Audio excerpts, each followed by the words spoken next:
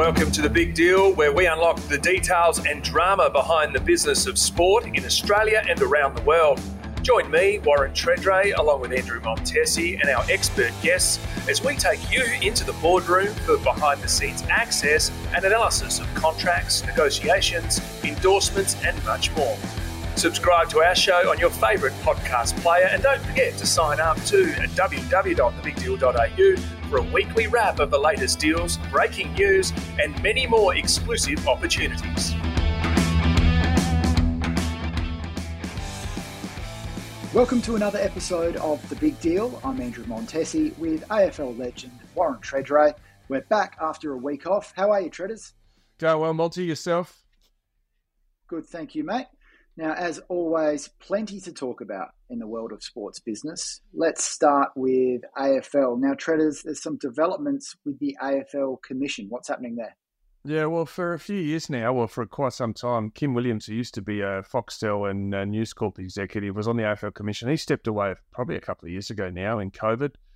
Jason Ball, the former Sydney Premiership player and West Coast player, was on the AFL Commission. He stepped too. So there've been two spots available for the AFL Commission, led by Richard Goyder, to put, hopefully, what they're suggesting is a former AFL player or an AFL player on that commission. So it's been revealed over the last 24 hours that the AFL is actually, and the commission is looking at approaching Geelong captain, current AFL PA president, Patrick Dangerfield, who is actually negotiating a collective bargaining agreement for the players to potentially, is effectively being courted by the AFL to take up one of the vacant spots left by either Williams or Ball on the AFL Commission, albeit, as I said before, in the midst of CBA negotiations. And I seriously can't see how this is a viable option. I think it's an absolutely ridiculous option. And I think if you look at Patrick Dangerfield's last week, from what I see from the cheap seats, he played a game of football against Port Adelaide. They had a win. He commentated a game on Channel 7, I believe, on the Sunday, right? He is in the midst of the negotiations for the collective bargaining agreement, right? And he's got a young family. So I sit there and go, how, from a confidentiality point of view, can a current AFL player and captain of a club and CBA negotiations sit on an AFL commission? It's absolutely baffling for me. So the thought is that the AFL will then approach him once the CBA deal is done. But you've got to ask the question, the two big issues, or three big issues that the AFL has dealt with recently is COVID, right? Before that, the Adelaide Crows salary cap breach and the Essendon drug saga. How would Patrick Dangerfield be in a situation as a current player and a captain of a club be able to do that job? You need independence. The whole idea around the commission is that anyone they want to get on, a former player, if they're working in media, they'd have to give up their media career.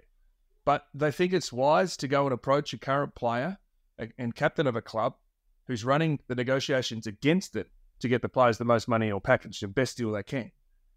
And also calls games the odd game on Channel 7. It's just baffling. Like names like Lee Matthews have been mentioned, Andrew Ireland, who was the former Sydney CEO and Brisbane footy manager, Matthew Pavlich has been floated, Jimmy Bartell for a period of time, obviously with some things that have gone on publicly, and he may not be around as a viable option for that. But if you want an ex-player, go and get an ex-player who doesn't have a conflict. Go and get an ex-player who doesn't work in the media, who doesn't have a role in clubland. I just find this absolutely ridiculous that this is where the game is at. We're going to approach a current player who's still in the game, who's still connected very much to his footy club, and he's going to expect on the odd day that he has a commission meeting, he has to act independently in the best interests of all parties. He'd be privy to information that no player should be privy to information on. I just cannot get to see how the AFL thinks in their wisdom that this would work. Yeah, I don't know what it is. I mean, we've talked about it before. It's almost like the AFL just couldn't care less about conflicts. And again, I think it's holding back the professionalism of the sport, because in the real world, in the corporate world, this stuff just wouldn't happen. Can't happen.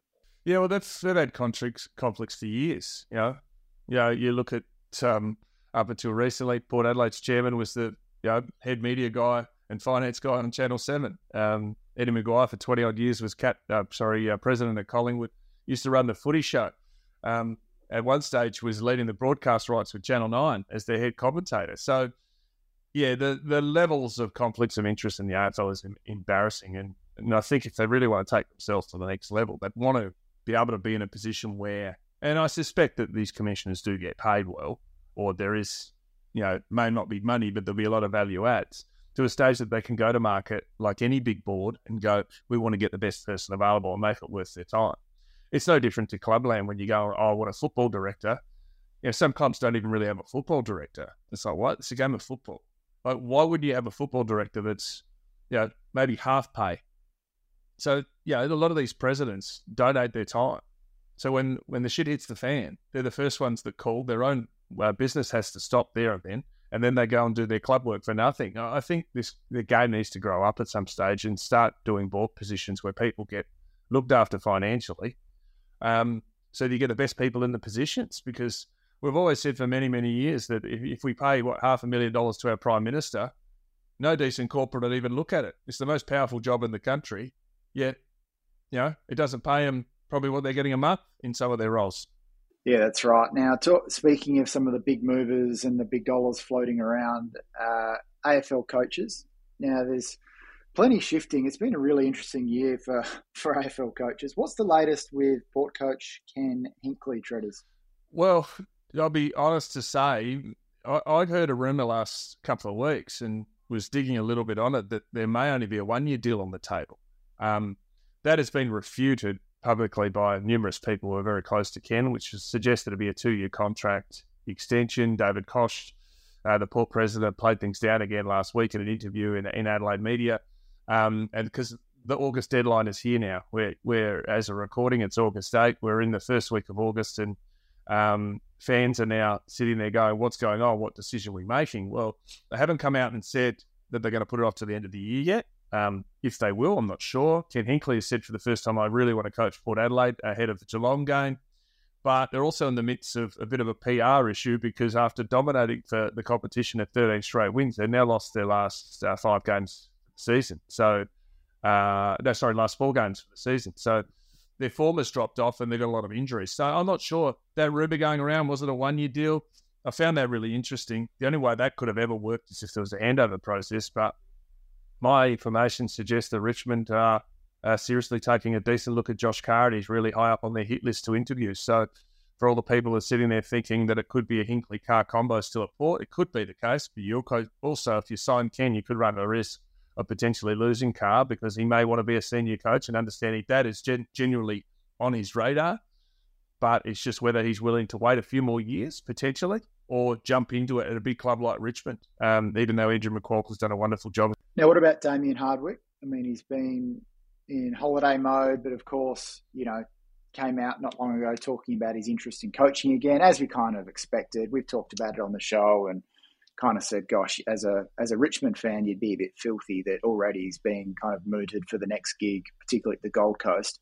What's the latest there, Treaders? Well, it's funny, isn't it, Lodsy? At the time you sit there and go, well, maybe he's burnt out. He's walked away from 18 months of contract, and what would that be? Maybe $3 million, $2 million, something like that. Going, what? He's been a 3-time premiership coach. The law looks good, but right now, when you sit back and go, well, he's already interested in returning to coaching. He's flagged that already. He's willing to have a conversation with the Gold Coast. They've gone overseas to Italy to try and track him down and talk to him. And then is Mark Evans, the CEO of the Gold Coast. I'm not sure why they'd need to do that.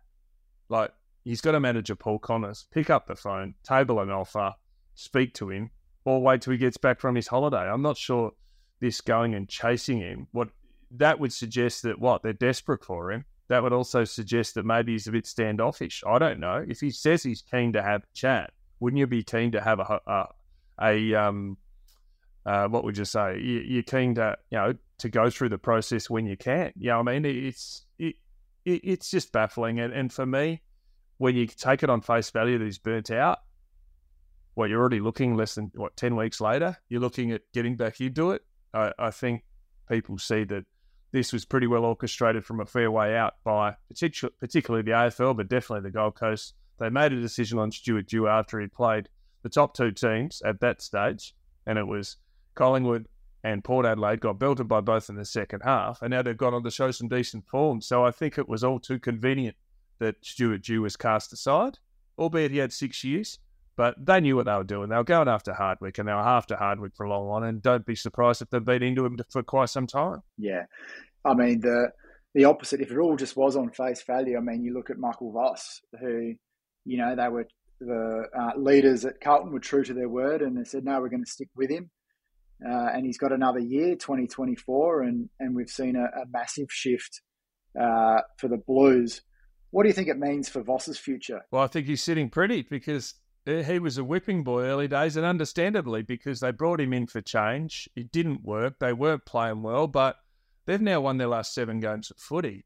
They've been hit by injuries to Mackay and a few of those players, but they started off beating some of the lesser teams in the comp the first 2 or 3 weeks. Then they picked off Port, who was second on the ladder. Then not long after, they picked off Collingwood. So all of a sudden, they got 7 games where they're playing some really good, attractive brand of football. Charlie Curno's playing outside his skin. Cripps has been great. They've been able to manage their list. There's a few players who are, winning Rising Star nominations. So it just proves sometimes you jump too quick, then things can turn around if you stick fat. And that's exactly what's happened at Carlton. And that's what some would suggest probably has happened at Alberton too, with 13 wins in a row when I was pretty vocal early in the season. But, I think the way they're looking, they're absolutely a red-hot chance of playing finals. And the way they're playing, if they're coming from the bottom 4 of the top 8, they're going to do some damage. Guys like Voss and also Carlton president Luke Sayers, they've done a really good job just to hold off the pressure, because Carlton being a big club, and we talked about it, mate, they were copping so much heat from really vocal benefactors. And even, I've just seen that the president, Luke Sayers, is potentially going to ask members if he can stick around into 2025 in that role. And it's quite an interesting one. You might go, well, why does he need to ask the members? Well, Carlton has something in their constitution where they have to go through a membership process, because basically there's a limit on tenure for directors, and Sayers has been on the board since 2012. I think he's only been president since 2021, but because of the 2012 thing, his time is going to expire, and then I think it's going to have to go to a member vote. So just a bit of an interesting one. There's plenty happening at Carlton at the moment. Yeah, also too, remember the Matheson, Bruce Matheson's nephew, who was on the Carlton board, quit after the Sydney game. So I would just believe that there were heated words with both he and the president, Luke Sayers. And right now, you look at what Luke Sayers has done, it looks like they've sort of got their house in order. Their players are playing well. They're playing out games, and it's amazing what a W can do. You get 4 points and win. It eases the angst. It takes away all the pressure. And what's probably happened in the other terms is Port Adelaide was fever-pitched angry, and I was part of that when I spoke out. Then they win 13 in a row and a lot of close games. And now last month, they've been belted twice by Adelaide and Carlton. And then they've fallen short twice on the weekend down in Geelong and also Collingwood. And all of a sudden the fans are going, we're this good. So the fever pitch can change pretty quickly. And hence why I get back to the Ken Hinkley thing. I think if they have done a 2-year deal, the club's probably looking at the right time to roll it out, because people are starting to question where they're at with all their injuries and how well they're going to last in the finals. And let's face it, if they go and sign Hinkley for 2 more years and they can't get to a grand final, we're in the same situation we were in last year. Now, what about some other player contracts? Treaders, any word? I got a text message the other day to say that the Adelaide Crows are going to stay true to Tom Duday. So I had to pick up the phone and ring someone, Monty, and he's a free agent for the Crows. He's a restricted free agent at season's end. There was a lot of mail to suggest that long-term deals would come. He soon after went down with a knee reconstruction. So that was earlier this year. It's believed the Crows are already pretty much tabled a 3-year deal to him. And how's this for modern footy? It's believed that they're not going to change the deal. So whatever the conditions were at the time before he went down, in good faith, they're going to honour that contract. I think it's a pretty good sign by the Adelaide Footy Club. The other thing too, what does help them is it's only 3 years. So it's not like it's a 7-year deal or a 5-year deal and a guy's done down with a knee and all of a sudden you're going to stick true. Well, my understanding is they'll stick true to the term, 3 years, and they'll stick true to the money when, realistically, all he's going to be doing for the first 3 quarters of next season is rehab and returning to play. So I think it's a show of faith, and he might stay Crow yet. Still hasn't made a decision on his future, understandably. But I think it's a good show of faith by the Adelaide Footy Club. And what helps them, as I said, is it's a 3-year deal, not a 4 or a 5 or a 6. Yeah, really interesting, that one. We'll have to see how that plays out. Now, what's the latest with Brendan Gale? We've talked a fair bit about him because he's almost seen as as next in line for AFL CEO, as one of the really top AFL execs out there. Yeah, well, he's turned down that offer to work under the AFL CEO, Andrew Dillon. So he missed out on the AFL CEO role. They went internal, as the AFL's done on a few occasions of late. But they'd created this special role. It was it head of footy? Not really. It was like special projects. So we'd work on Tassie, he'd work on a few other the big ticket items for the AFL. But it's understandable that he wants to. It's understandable that he's actually knocked that back. He wants to stay at CEO of Richmond, but also that does leave the door open for the CEO of the Tassie licence. He's a former Tassie boy, been in Melbourne for many, many years, probably about 40 years. But if you could get someone to go and head up a licence in Tasmania, he'd be the perfect guy. He understands the landscape. He's obviously a Taswegian at heart.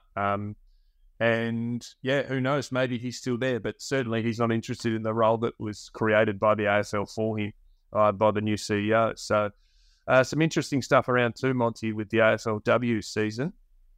I've been told that the players have been told that the season won't be extended beyond the 10 games minor round and 4-week final series for now. The revenue that's coming into the game has been really big. It's been really surprising to the clubs over the journey of AFLW. A lot of big sponsors. I know that we haven't seen sponsors like BHP, who sponsor the Crows, or Santos, who sponsor Port Adelaide. A lot of diversity sponsors, people who have got big businesses who aren't necessarily need to be advertising in sport, are actually advertising in sport because they want to attract females to their workforce. So there's some big money that's coming in. The biggest issue why the game won't head forward, there's a couple, is that every team's now got a license. So they're all 18 teams have got an AFLW team. And obviously that bites away at the talent pool a little bit until that gets established. And as I said, a lot of the planning has been around, once we've got 10 years of games, we will now see the next batch of young women coming into AFLW, because when it started out, it was a top-heavy league. There weren't any grassroots. Now the system, and once you get towards that 10 years, so that young kid who's 3 or 4 has grown up following footy, is now 14. You know what I mean? That was someone who was 6 is now 16. Someone who was 8 starting to play under 8s at Auskick footy is now 18. So all of a sudden now that super talent's coming through, like it has in the men's for many years and like it has for many journeys, and even to a stage of the last 24 hours, someone said that Sam Kerr was AFLW was up and happening then. They doubt she'd actually go to soccer. So that just tells you, because Dad Roger Kerr played at Port Adelaide, played I think at South Freo in West Coast, and brother Daniel played at West Coast. So it does say that beyond the options, the biggest one that it has to really help grow the game, and it'll help it go beyond 10 games and 4-week final series, is the TV broadcast interests. The numbers have been lagging for a period of time. It does cost the AFL and the AFL women's competition, or the AFL as a whole, to put it on and get it broadcast. So I think if they can get the grassroots numbers of interest up, then up and away it goes. AFLW is here to stay. But until, they just need to get that interest. They need to get the eyeballs on the TV. They need, clearly they're getting them at the game. There's good attendance. That's the next piece of the puzzle to keep growing the game. Well, the work's in front of them, Treaders, because, as we talk about this, we've got the Women's World Cup going on, and, that has ticked every box in terms of interest, attendance, broadcast, performance. Matildas are now into the quarterfinals after a stunning 2-0 win over Denmark. It's going to be very interesting for the sport, but gosh, this tournament, obviously it's ticking the boxes, but it could really change the sport and the future of the sport going forward. Yeah, and every time we see a sport do really well, which is, and I don't mean soccer's certainly not a niche sport, but the women's element of the soccer is growing very much like AFLW. But when you look at AFLW, they picked off basketballers, they picked off soccer players, they picked off other athletes from other sports. So the challenge, particularly, is that our women's soccer team have done this off the back of their best player hardly playing any minutes, and it's unbelievable, isn't it? It's a song played in front of a sellout crowd of 76,000 people at Stadium Australia. Recorded FIFA attendance is 1.367 million. The previous best was 2015 in Canada. So the game is spikes off the back of interest like this. It's no different to when Australian women's basketball team led by Lauren Jackson won the World Championship. There is that greater interest when it's now. Ash Barty, tennis, when she won the Australian Open 2 years ago, people are like, wow, I'm going to pick up a tennis racket, young girls. So we bounce off the back of great people's performances. And this is the big thing that, the Women's World Cup has been a winner on every front. You talk about ticket sales, you talk about TV ratings, you talk about the Matildas going well. Then you look on the other side and go, well, what else happened? Well, the US, which is the best team, the rating champs, got belted and they're absolutely getting smashed, being called woke by all their own people. Some of their arrogance, some of the ads that played about how good they are, they're going down under to take the trophy home. The reality is it's a high-performance industry, and like anything, you don't perform, you get out of it pretty quickly. Yeah, it's been a fascinating tournament, and looking at the numbers, you mentioned the pretty close to 1.4 million in attendance, breaking that record. That was counted before last night's match against Denmark with the sellout. They reckon it's going to hit around 1.9 million, so just under 2 million, which is staggering. And I'm genuinely I think it's moments like this. This is a real moment for women's soccer, and you got all the eyeballs of all these kind of emerging young female athletes who are going to be making decisions about, do I pursue AFLW? Do I pursue basketball? Now they're going to make these decisions to choose soccer or whatever. It's a real massive moment, I think. Yeah, absolutely. And also too, we talk often about government spending big money to get big events. It's been a massive winner.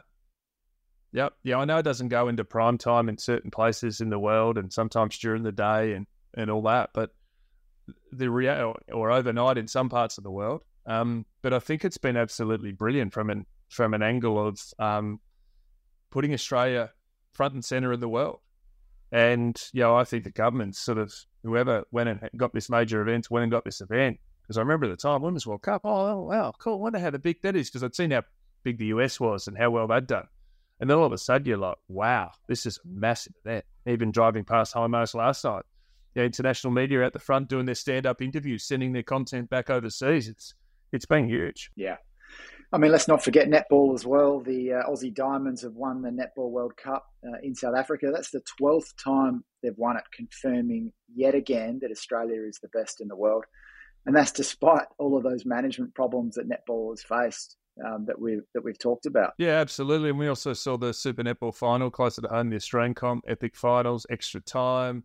The good old Adelaide Thunderbirds getting up. Can't not forget that one. We've got to mention that one certainly. But if they can get their back of house right, with some of their sponsorship buddies, or where the grand finals are being played and all that sort of stuff, or trying to not put the netballs in a headlock and say, hey, you want to play for Australia at the World Cup, maybe you got to sign this CDA first. If they can actually get a bit of decency in terms of how they go about it, then I think participation sport, netball's massive, very much like soccer. It is massive for young girls, and they've got to embark on that and grab hold of that. And then off the back of it, once you garner the interest, the sport will grow. Yeah. It's just such a vital time, and it's so unique where we've got all of these sports on show at the moment, with World Cups and international competitions where, the opportunity's there, but if netball can't get itself sorted out, they're going to lose the next generation. And also too, look, Monty, look at the 12-month soccer's had. With a men's World Cup, we've got a women's World Cup. The only thing that could make it better, the guys got out of the group stage, which is phenomenal. If the girls win the title, it'll be even better. But, good luck, as you say, with netball. If they don't get their back of house sorted. Same to basketball. We're going to get to those topics soon. But all those second-tier sports, in terms of broadcasting levels, they're all competing for space. And if you can win that space, then you look at what the A-League did that massive deal years ago. Did the A-League on Foxtel, and then the game, and Channel 10, and it's fallen away since. Why? Well, they need to keep garnering their interest, keep playing as many friendlies as they can to get different countries out to play, and it grows the brand. And it's no different. We're seeing it now with our basketball in the World Cup. Basketball is preparing for the World Cup. You look at where things are going. It's on in Japan, the Philippines, Indonesia from August 25. We've got pretty much everyone but Ben Simmons in the team. So, their camps, they focus on their culture in Cairns. They've cut it back to 15 players, practice matches against Venezuela, Brazil, and South Sudan. Like, you look at some of the names: Cooks, Daniels, Dellavedova, Exum, Giddy, Golding, Green, Ingles, Kay, Landale, McDowell White, Paddy Mills, Reith, is it Thibault, and Jack Wine. Like, you look at where it is, and Aussie basketball, it's probably been in as good a space as it is now, because, all those blokes have played in the NBA. Yeah, it's unreal. And you think, we're talking about a range of these sports where we've just got elite athletes like doing really well on a global level, and you got to give full credit to the systems that we have in Australia in terms of the pathways that each of these sports have from a small country with a small population to be able to kind of really bring these stars through right to this point where we're really seeing the fruit of all of that effort. I think that does get forgotten, like the pathways and the systems that have been put in place in Australia. I mean, you'd know better than me, Treaders. I mean, how good are they? Oh, they're unbelievable. You look at the old days when I was going through a schooling system, you played in footy. It was the tip-top squad in South Australia, and the Victorians had the road safety under 18 or 17 squad it was back then. Anyone who's good at basketball or any other sport, can I get a scholarship to the AIS? Now it's so much bigger than that, And, you just look at it and go, well, there's no excuses now for young talent. The opportunity is there if you're good enough. It's not like, we've got no resources, sorry, Carl, we're not going to play again. There's no Aaron Phillips, who was a 16-year-old playing at Smosh West Lakes when I was playing there in the local amateur league footy. He got to under 16, so they didn't have a girl, so she had to go and play basketball. You know what I mean? Like, there's none of that now. There's from bottom to top, from Auskick to start, from Tiny Tots basketball or whatever it's called, or some of the little soccer groups all the way through. The pathways are brilliant. But the other thing too, like if we get back onto the basketball, Sandy Brondello, who coaches the Opals, it doesn't come without its challenges. It pretty much said that Liz Cavage won't be playing too many indiscretions and she's caused too much trouble. So, they're the challenges that sports face when you get to the top levels. But I still think over everything, culture. If culture's strong, the rest takes care of itself. If it's not strong, then poor behaviours and poor standards and poor performance kick in. And as part of this conversation, I mean, funding and resourcing is just essential. And yes, the government invests and you've got sponsors, but then, you got someone like a Gina Reinhart, Australia's richest person, come in. And we've seen the story, I think it was through the Herald Sun today, that she's tipped in something in the order of $60 million into the Australian Olympics since 2012. And that makes a real difference because, with Olympic athletes, they have such a cycle where, they're raking in some cash when it's close to the Olympics and all those sponsors care and are interested. But then, they've got to, in those early years of the cycle, then funding's really lean and it makes it really tough for these athletes to actually sustain themselves and continue to focus and be able to be full-time in their commitment to their sport. So pretty incredible, Treaders, that she, as an individual benefactor, has been tipping in so much cash to these Australian Olympians. Yeah, what I love about this, first people are going to say, you go down the pub, they go, oh, well, she could afford it, she could buy 100 of them. You know what I mean? Like, you know what? But at least she's doing it. Like, how many other big business people are actually putting their hard-earned where it is? And this lady also, too, I don't know Gina Reinhart one bit, but according to the Herald Sun, there's 75 Aussie swimmers and now 50 rowers who receive annual compensation directly from Reinhart. This is not her company. This is out of her own pocket. So after she's paid her tax, she's gone ahead and she's supported it most. Remember, this is also the billionaire who went to netball when they're on death's door and said, I'm going to sponsor you $15 million to get you out of the black hole, put some money in your coffers and let your game grow. You know what? Then there's certain players that come out and go, oh, no, it's bad energy and then it's, I like green, I want to be green, I want to do this. You know what I mean? There was a massive play out here. And then I think netball looks stupid because they go and sign with the Victorian government. Dan Andrews, who locked down his country, locked down his state and made him more bankrupt than any other state in Australia through the COVID period. So, I think that she's been vindicated. Not that she probably wanted to be, but Here is someone who comes out, pulls their own money out of their pocket to support the game. I love these stories because no one knew about this. Probably the way she's done it, no one wanted to know about this. Probably the way she wanted to do the netball thing that no one knew about this. You know what I mean? She was happy to do it, but she's doing it from the, no doubt massive into Olympic sports.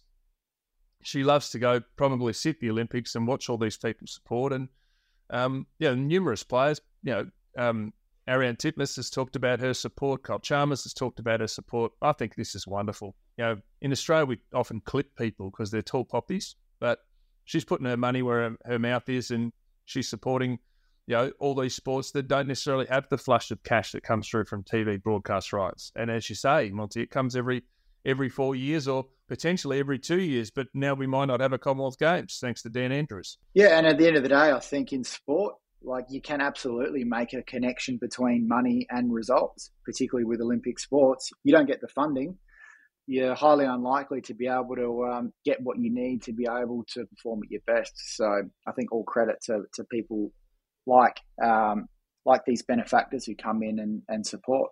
Now, Treaders, there's also still a lot of fallout from the Ashes that continues to play out. Yeah, as we saw, Ricky Ponting, the former Australian cricket captain and superstar, made a call when the ball was changed in the fifth and final Ashes match. It looks like that traded one on the 90th over for one that was about 10 overs old, and it started hooping sideways, and in Australia ended up losing. So, there are rumours that there may, the ball may have been from the infamous 2018 series. I'm not sure about that. But the reality is, I think cricket suffered because of it. Yes, the Poms won, but how you can trade an old ball for a new ball and the umpires let it happen is beyond me. But it's funny that the Duke soda, so we use a kookaburra for any cricket people who aren't really cricket fans in the Australian summer, we bowl with a kookaburra baseball, manufactured ball. The Duke's ball is the British ball.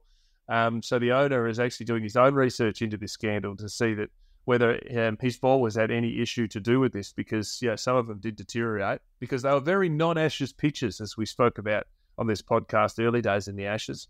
The first two were played effectively on a park bench on a road. That's how bad they were.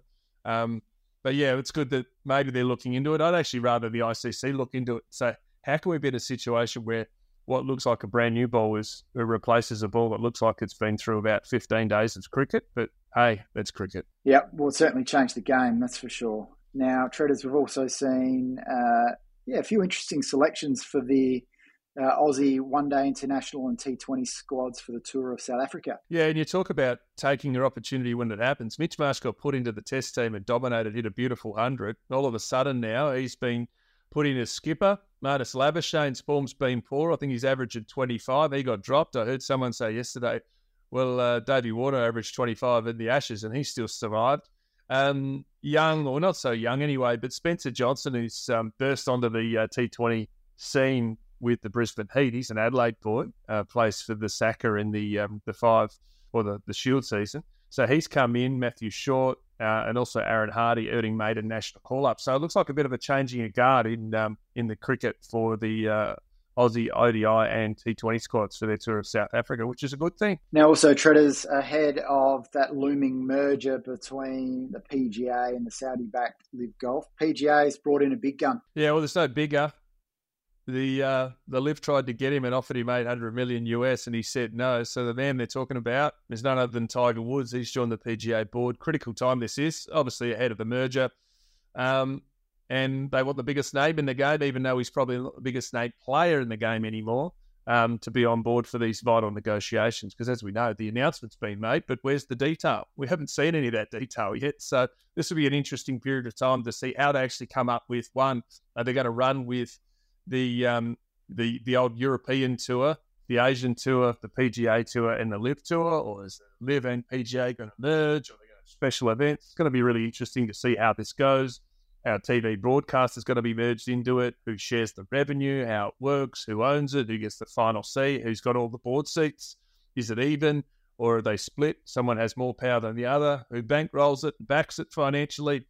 There'll be a lot more detail to, no doubt, go through and unpack in another episode of The Big Deal, probably in the next 6 months once they come to an agreement. Indeed, there's going to be plenty to talk about there. Now, Ange Postecoglou has made his first appearance in front of his new home fans, Treaders. Yeah, and he's looked after his captain and best player, Harry Kane, scored a hat-trick in 55 minutes of work against Shakhtar. So we know that Kane wants to, in the last year of a 6-year contract, he'll leave as a free transfer if he can't get to Bayern Munich, where he's pushing really hard to get to, but they're just not coughing up the money for Daniel Levy and Tottenham. But yeah, Edge got a rousing welcome from the fans in his first match at Tottenham Hotspur Stadium. And, effectively it's a friendly, and it's all in preparation for their season opener, which kicks off pretty soon. So it's going to be interesting to see how he goes, because he's brought some players in, but he hasn't really flashed the cash, so to speak. And you just hope that, if he's going to stay true to his word and hold Kane, they're probably going to need some reinforcements, because they were pretty poor last year compared to previous years with Tottenham. Whereas if somehow Bayern Munich come up with the cash, you've got to leave a massive hole if there isn't an ulterior plan, because we know that the transfer window is still open. Now, the cash is getting splashed, as usual, in the NBA. We've seen the richest ever annual extension, Treaders. Yeah, they didn't mess around, the LA Lakers. As soon as they were able to, they pretty much got hold of Anthony Davis and said, mate, here you go. We're going to make you... give you the richest ever annual extension with $94 million a year over the next 3 years. So in total, his new deal runs to 2028, an overall cost of $411 million to the Lakers. So Rich Paul, his manager, pretty much sat down with the Lakers and got it done very, very quickly. So, but if you think that's worth any money, how about this one? Michael Jordan's finally completed his biggest ever deal, closing the sale of the Charlotte Hornets, $2.7 billion. Imagine that just roll into your bank account. Put your FaceTime in, put your PIN in. What have I got today in my Freedom savings account? $2.7 billion.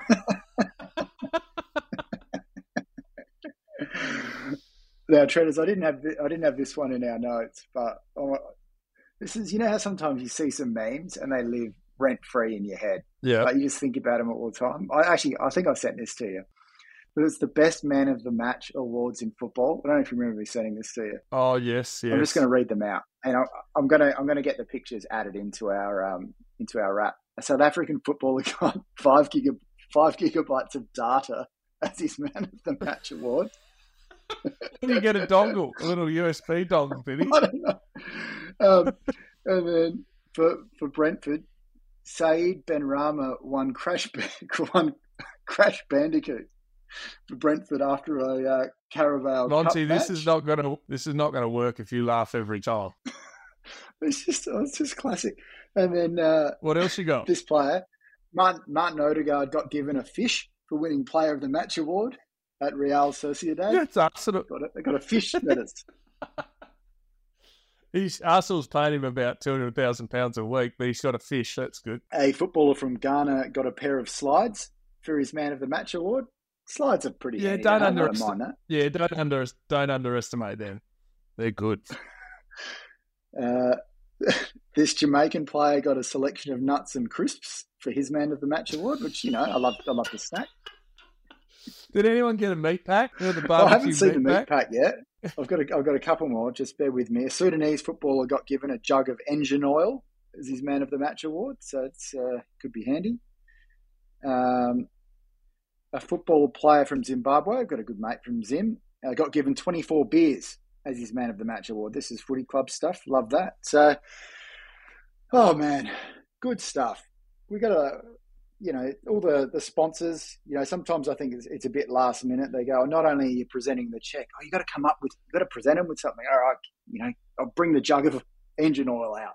That'll do. I witnessed this last year. My son played at Henley Sharks Footy Club, or both do, but one plays now, so one gave up for footy. He just played in the Bees with his mates, got in the best players. Mate, you should see him run out of the chair to the best players, because they put all the awards down, and the captain chicken is the one that they all love, because they got chicken and chips, and then they cover them in gravy. It was like a $10 voucher for best player. That one bloke accumulated 4 captain chicken awards. He was happy. He didn't care about the rest. Oh, how good's that? Back when I was a kid, it was the McDonald's award. Yeah. So you'd get the junior burger meal deal. Yeah. But it's amazing that those sort of, they're probably the big leagues of the comp, the A-League and the AFL and probably milked all the sponsorship money, so the kids don't get the vouchers or the supersized dockets anymore like we used to as a youngster. That's it. All right, well, thank you for tuning in. As always, you can get our notes at www.thebigdeal.au, and we've got a great interview coming up later this week, so make sure you subscribe and stand by for the next one. Thanks for tuning in to this episode of The Big Deal. Before you go, don't forget to join our community by subscribing for free at www.thebigdeal.au and get a weekly email bringing together the hottest sports deals, breaking sports biz news, as it happens, and much more. Join me at www.thebigdeal.au.